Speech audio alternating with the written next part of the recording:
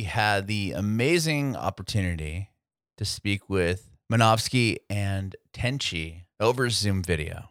Manovski talks about being born and raised in Sydney, Australia, and how he got into music. His dad was a drummer, so he ended up picking up drums at a very early age. He has a twin brother who is a guitar player, but he has played drums his entire life in numerous bands, ended up becoming a studio musician, did that for a long time to the point where he ended up building and owning a studio in Sydney. He talked about leaving that studio, moving to London, and getting involved in the current studio he works at. Tenchi had a totally different experience in music. He grew up, born and raised in Detroit, Michigan, and he didn't make it out to the UK until he was going to university. He went to university there. His dad is a scientist, moved him out to London for a while. Shortly after that, his dad moved, got a different job, and Tenchi decided to stay, kind of built his own little community there. They both talked about how they got into production, both engineering and producing a lot of songs now, writing songs for other people. They work at the same studio, so they can see each other kind of through a vocal booth. That's how they got to know each other, and that's how Beautiful became a song. Tenchi had the hook and some piano pieces together for the song. Manovski heard it and was like, I want to be a part of this song. They ended up writing the rest of Beautiful together. So they talk all about that as well. You can watch our interview with both Manovski and Tenchi on our Facebook page and YouTube channel at Bringing It Backwards. We'd love it if you subscribe to our channel, like us on Facebook, and follow us on Instagram, Twitter, and TikTok at Bringing Back Pod. We'd appreciate your support if you follow and subscribe to our podcast, wherever you listen to podcasts. We're Bringing It Backwards with Manovski and Tenchi. Well, this podcast is about the both of you and your journey in music and how you met, and we'll talk about the new record, Beautiful, as well. That's cool. Amazing. Yeah, man. Sounds good. Awesome. We'll start with you, Tenchi. Where were you born and raised? So yeah, I was actually born and raised in Detroit, in the States, and yeah, grew up there. And basically, to cut a long story short, I ended up moving to London for university, and then I never left. So, oh wow! Yeah, so you were born and raised here in the States, and then you took off 18 years old or so? Yeah, a little bit before then, and yeah, I came over here and ended up sort of meeting both my musical family and what has become my family. So yeah, I couldn't get enough of the amazing weather in London. I'm sure it was. Is it better than Detroit though? Yeah, it's different. It's Detroit snows quite a bit, right? Yeah. We have a lot of snow. Yeah, to be fair, yeah, it is different because like Michigan and like obviously up North America is like a lot of snow, a lot of like extreme cold, and here in London we're a bit more drizzly, constant drizzles. But we have amazing summers in London. Like you can't really beat the sunshine when it comes, the few times it comes around in the year. It's a vibe here. That's cool. What was it like growing up in Detroit? Like what made go ahead. Sorry. I asked you a question. I continue to talk. No worries. Yeah, it was cool. Like, obviously I was like in a suburb there. But yeah, it was good. I mean, my mom's family is all from the Midwest, so it was nice to be close to family, and obviously like the lakes are amazing, and it's a cool place. And as a younger person, at that time I wasn't really that involved like in the music scene there and stuff, but it obviously comes with like amazing rich history with Motown and like Eminem and like D12 and like there's loads of really cool music coming from there. So I guess being around that has always been a good thing. And I think like music education in general in the States is really good as well. Like there's a lot of school band and all that kind of stuff. Like it is quite supported, which is really good. That's cool. Were you part of the school band or anything like that? Yeah, I was in the drums section. Oh, percussion. When did you start? Was that your first instrument, drums? Yeah, yeah, it was actually. I think I mean, actually, I played violin when I was like really young, but I didn't really get into it much. I wasn't falling in love, but yeah, I kind of started playing like pots and pans from sort of 5, and then I think my parents saw that and they were like, "Yeah, we need to upgrade you to a snare Kid. drum." So I got Okay. a snare drum first, and then like I kind of built it from there, and did school band, and I think that's how I justified getting a drum kit, and yeah, eventually got onto a real kit, and yeah, so that was kind of like my first instrument that I was like super passionate about. That's amazing. And then eventually you get to London. And what made you move there and attend school? Um, yeah, so the initial reason why I came to London actually was with my dad, because my dad's a scientist. So Oh, we wow. actually we moved around quite a bit in the teenage years, and yeah, he got offered a job in the UK in London. So we came here, and then he actually ended up leaving quite quickly because he got offered a better position somewhere else, where he could continue doing his research. So, but yeah, I kind of,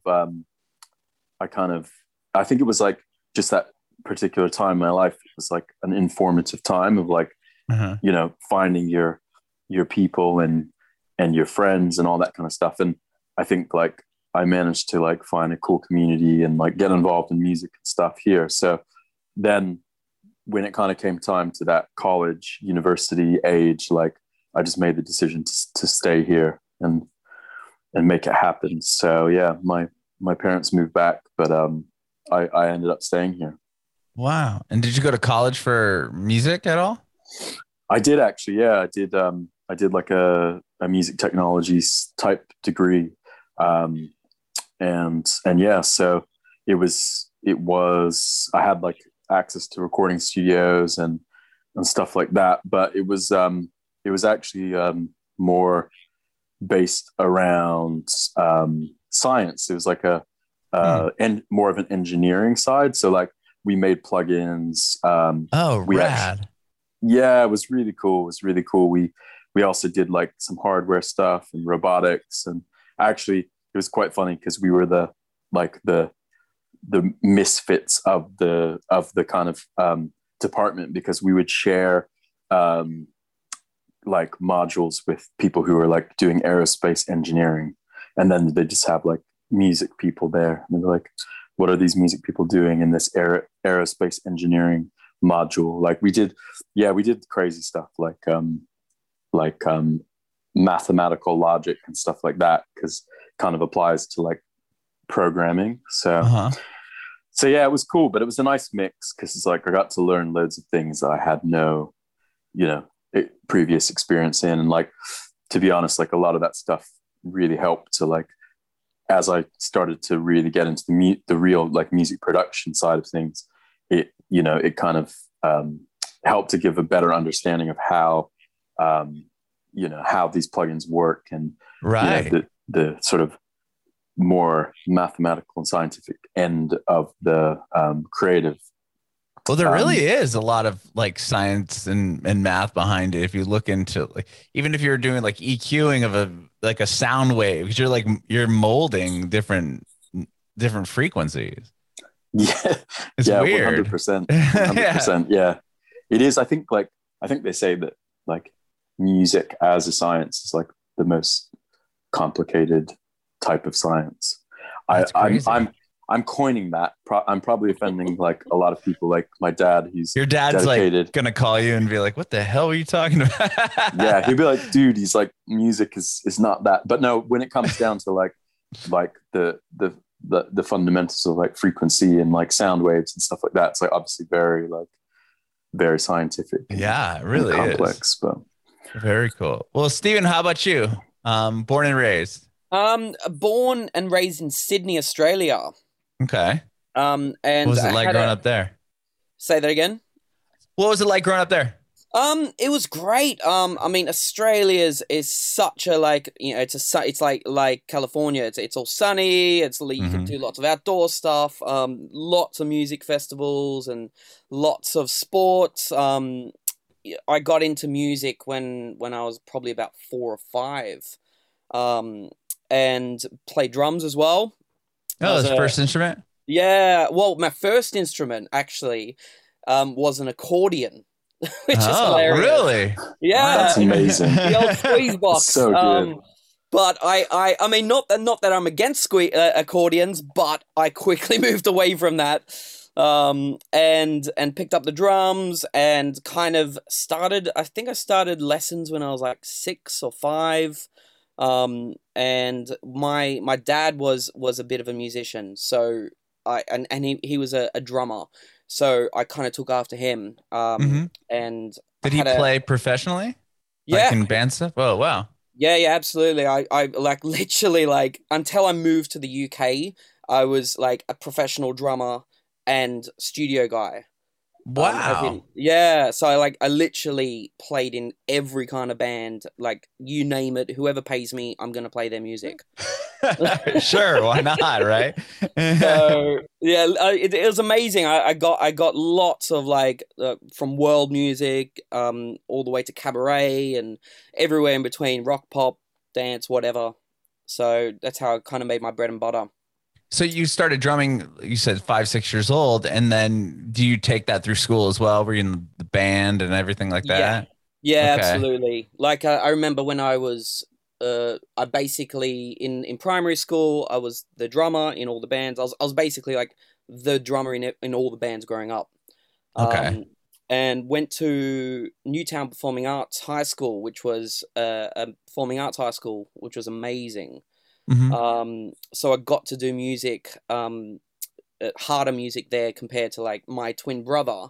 He plays guitar as well, but he didn't go to performing arts school, and I really saw the difference in the level of what they were teaching at a state school versus a performing arts school. Mm-hmm.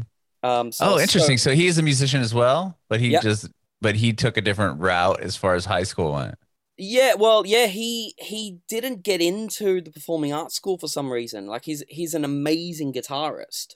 But I think they were just maybe full of guitarists or something. So yeah, it was quite odd because we're twins and we played in bands growing up. Mm-hmm. So like to be split in year 7 in high school it was kind of cool because we got lots of different friends from all walks of life. But yeah, we continued playing together, obviously, all the way till I came to London, basically. Oh, okay. In different bands. So you did that. You played in bands with your brother, and then you were also a studio musician. And how did you get involved in that? It was just a natural progression. I had like a rock pop band that we were gonna be the biggest thing in the world, we thought. And Sure. And I ended up it was too expensive to go and record at a studio, so we bought cheap gear, and I was basically the engineer of the group. And eventually we ended up building up an amazing home studio, with amazing mics and pre's and compressors. Oh, wow.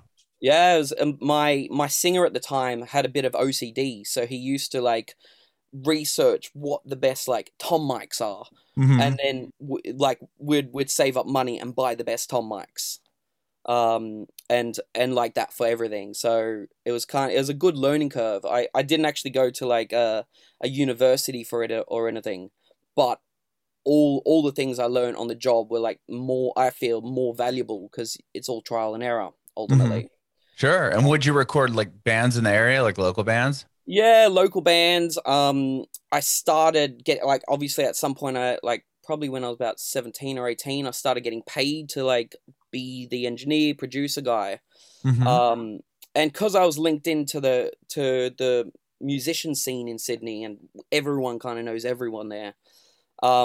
When I eventually bought a studio, everyone used to come to me, all my friends, everyone used to basically hire my place and hire me, and we got to do amazing records together. Wow. Yeah. And what took you then to the UK? Why did you leave all that? I mean, owning a studio, it was an amazing dream studio. Actually, when I was with my band, we tried to record at this place, but it was way too expensive.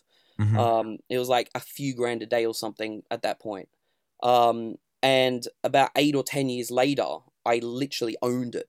I was like, I worked my way up and saved my money, and I got a few lucky breaks, and I owned this studio that I wanted to record in. So it was like, I remember sitting there, broke because I just spent all my money buying this studio, not one client, and sitting there going, oh wow, I've got the dream studio. What do I do next? Right. Yeah. Oh, So, wow. So then you had it, and you didn't just, well, instead then of just staying there and kind of becoming, comfortable, so to speak, and just recording bands and owning this place, you decided to get up and move to the UK. yeah, I built it up over like about 6 or 7 years. I kept it for about 6 or 7 years, and it was amazing. But I kind of hit the ceiling in Sydney. There's not a huge scene. Mm-hmm. And a buddy of mine, Tanino, was in London, and he used to come back to Sydney every like Christmas, to see his folks and this and that. And he would tell me all about like, oh man, you got to come to London, check out the scene, it's amazing, And one day I literally bought a ticket and rang him up. And said, dude, I'm coming to stay on your couch soon. And so he was actually working at Tileyard Studios, where I'm based now. Oh, okay. Yeah, and I came over, and he just like introduced me to everyone. And that was I suppose my first like taste of like in the box pop production, or not working with bands all the time. It was kind of like, oh wow, we can just make music on a laptop. This is amazing. Oh, so you hadn't done really that type of production prior to moving there? I'd had a little bit, but not like we do now. Like Okay. it was a whole different, like, recording bands and lots of people compared to like writing songs in a room with people. Is little bit different. So, but yeah, I hadn't really done it that much in Sydney. Were you involved in the songwriting process as well? In Sydney, not so much. Okay. When I was with my band, we were all writing the songs. But then after the band split up, we basically, for the next 8 years, I was more of a producer engineer. Mm-hmm. Okay. But yeah, so then I moved here. I was like, wow, I can songwrite again. I can be involved, and like, and it really like, it was just a good sea change as well. Mm-hmm. And you have some plaques back there. Were you involved in those records? Yeah. There's a few little plaques. Hopefully, get some more.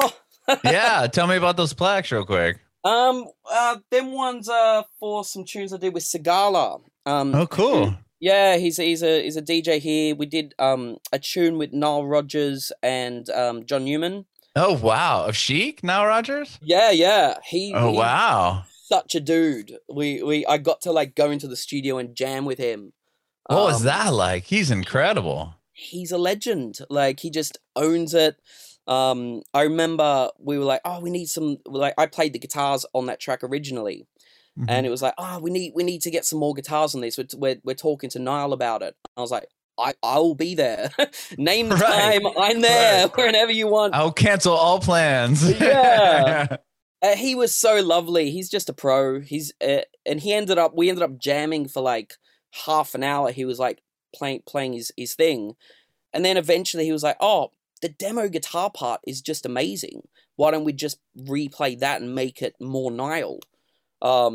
So it was very flattering. Yeah, I was gonna say that must have been a huge what a compliment. Comped in with Niall.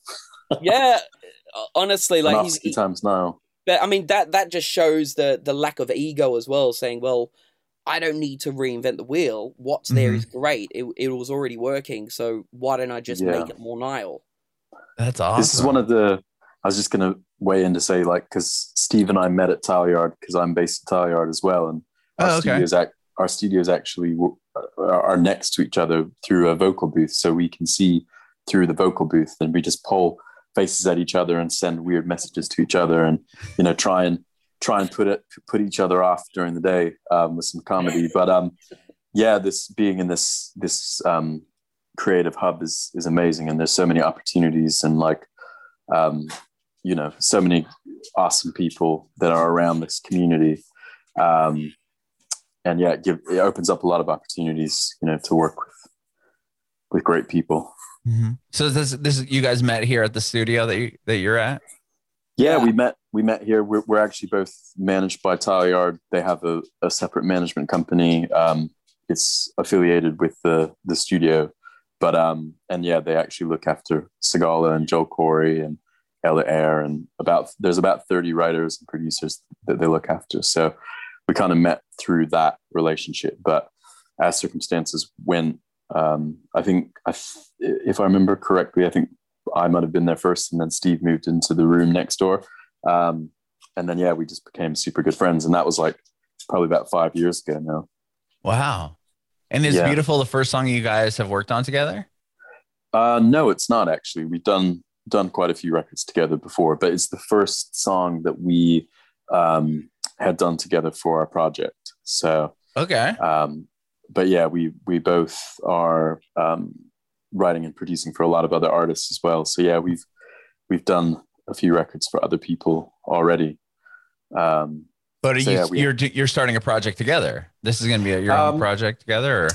No, so not strictly. Like this release of Beautiful was it's kind of Steve's project versus my project. It's like a collaboration. So we're not doing it like as a full-time thing together, but I'm sure that we probably will do some more collaborations in the future between Manovski and Tenchi. But yeah, we kind of both work across each other's music quite frequently, to be honest. Okay. Was this so Steve, was this a song you had done, or like you had pieces of it and then you asked Tenchi to jump on the song? Like how did the collaboration start?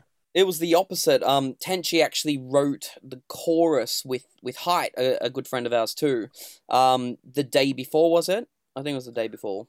Yeah. It was essentially an idea that we had, and Steve and I literally are in and out of each other's studios probably about 25 times a day, like mainly not working and just talking and hanging out. We eat a lot of burritos as well. Like we have a burrito club. Burritos. Yeah, if only we weren't on Zoom, we could all be hitting up some burritos right now. I know the burritos. I will say though, the San Diego burritos are far more superior than here in Nashville. And I can imagine that they're way more superior than our London burritos. I will say that there is a guy that moved to the town, and he opened up a taco shop, like a little Mexican restaurant, and he's from San Diego, so he brought a lot of the recipes.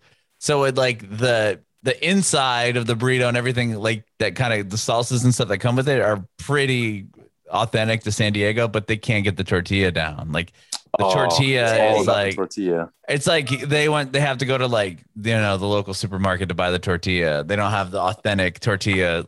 Oh man, that's the saddest part. And I think that's like similar here. Is like we don't have like no one in London has the tortillas down. I think it's we don't have a big community of burrito lovers, unfortunately. It's like Steve and I are trying to we're trying to ramp it up. Yeah, we're get a burrito shop in town. Most people who come to work with us in a session will leave full, having eaten one of a burrito that we've insisted needs to be eaten. So amazing. Okay. We're flying the burrito flag. But sorry to interject on the I love music burritos. question. But yeah, so it was, as Steve's saying, it was the opposite way around. So it was an idea that I was working on, and I just kind of had the bare bones and the sort of main hook of the record. And Steve popped in and was like, "This is sick. I really love this. What is it?" And I just said, it's just a song that we wrote yesterday. And begged you for me to work on it. And I was like, "I love this. I have to be a part of this. I don't care. Let me do something." Yeah, he asked if he could add some snaps on it, and I was like, "Of course you can." The Manovski snaps. But no, collaboration is king, and like Steve and I have done loads of stuff together. Like we massively respect each other's work, and we've worked on a lot of records that we wish the other one had been a part of, so like it's just kind of a no-brainer. But Steve is like, I love this record and I'd love to do something with it. And so I'm pretty sure I probably stemmed it for him and just sent it over and was like, put your ideas in, let's see where we get to. And a lot of what you hear now is kind of that version. So I had basically kind of what I had was the main piano part and the vocal hook.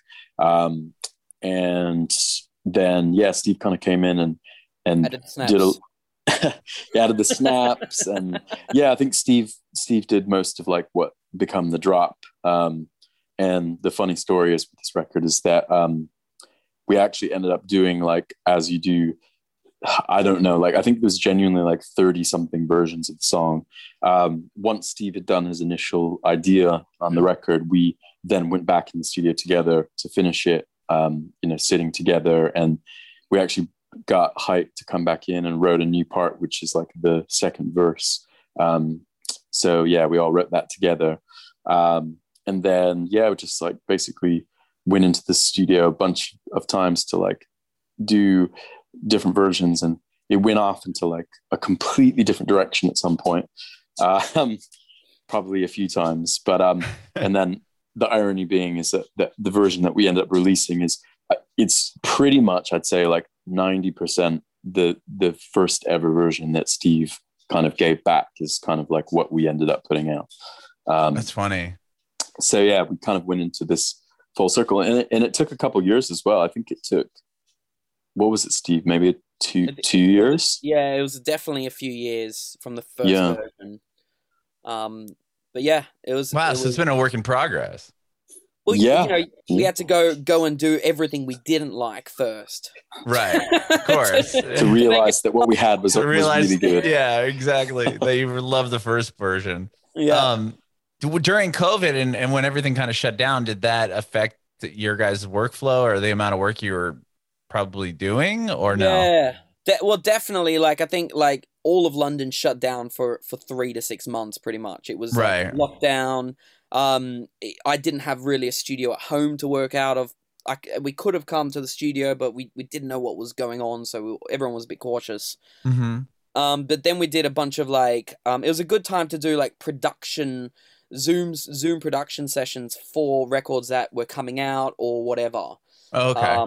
Because I remember doing production on a record and streaming it to the artist, and he was in like the supermarket buying his groceries, and then he would be listening to it on headphones and then WhatsApp me and go like, "Oh yeah, I love that bass line. Can you move that, an eighth note over or whatever?"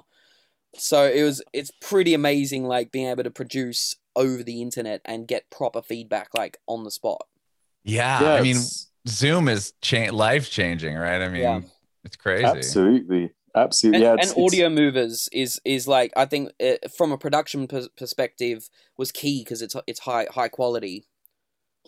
Yeah, it was an interesting time for many reasons. I think one of the, besides obviously needing to mention all the bad parts of COVID and the lives lost and the disruption and all that, trying to look into the positives of it. Like, I think it opened up a new way of thinking and working about making music. I think also in the job that Steve and I do, just to explain, we kind of are like writer producers turned artists in a sense.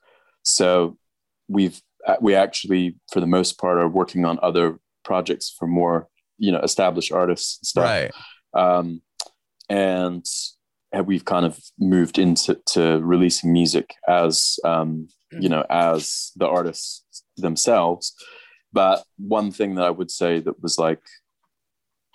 was a positive thing about this world change was the amount of sort of opportunities and stuff like that opened up, because you have to imagine like most artists' time is mainly spent touring and doing promotion and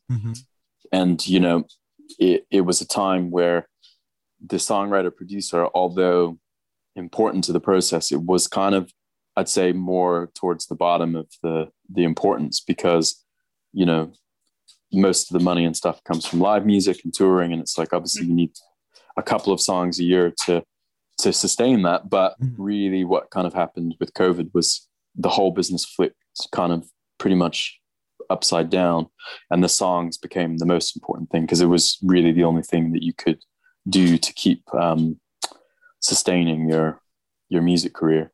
So for me personally, I built some really good relationships over that time and started working with people that I've always wanted to work with, but I got personally told by a DJ that I work a lot with called Galantis, that had we not been in a situation, it would be very unlikely that we'd have the time to meet and start collaborating.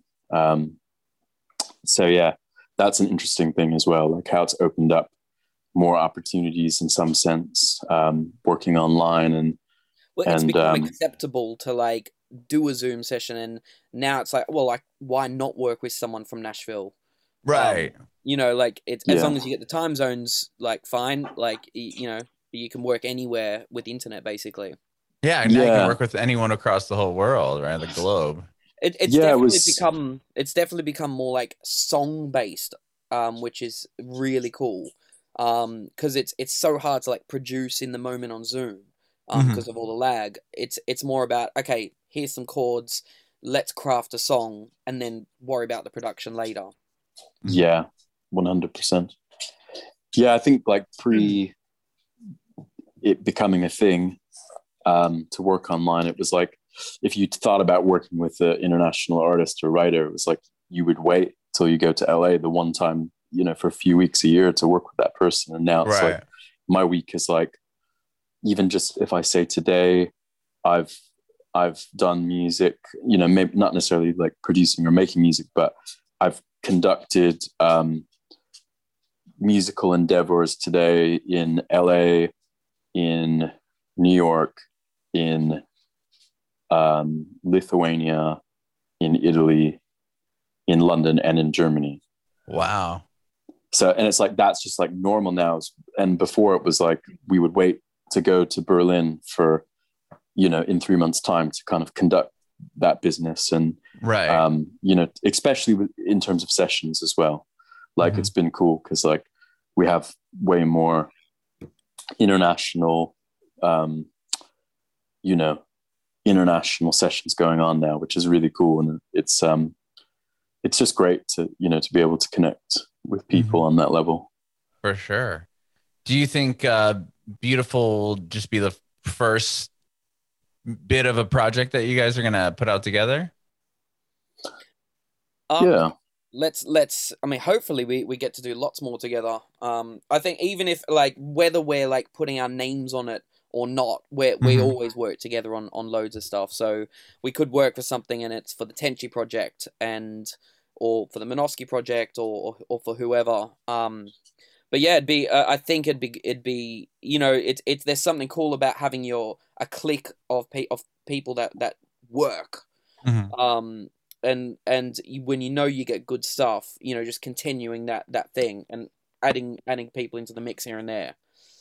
So yeah, I think definitely we'll continue doing stuff and we'll see what happens. I love it. Hopefully we can write another banger. I'm sure you will. And I thank you guys so much for doing this and being so cool and flexible on the time. I appreciate it. Oh, absolutely. 100%. Yeah, I have one more question for you both. I want to know if you have any advice for aspiring artists.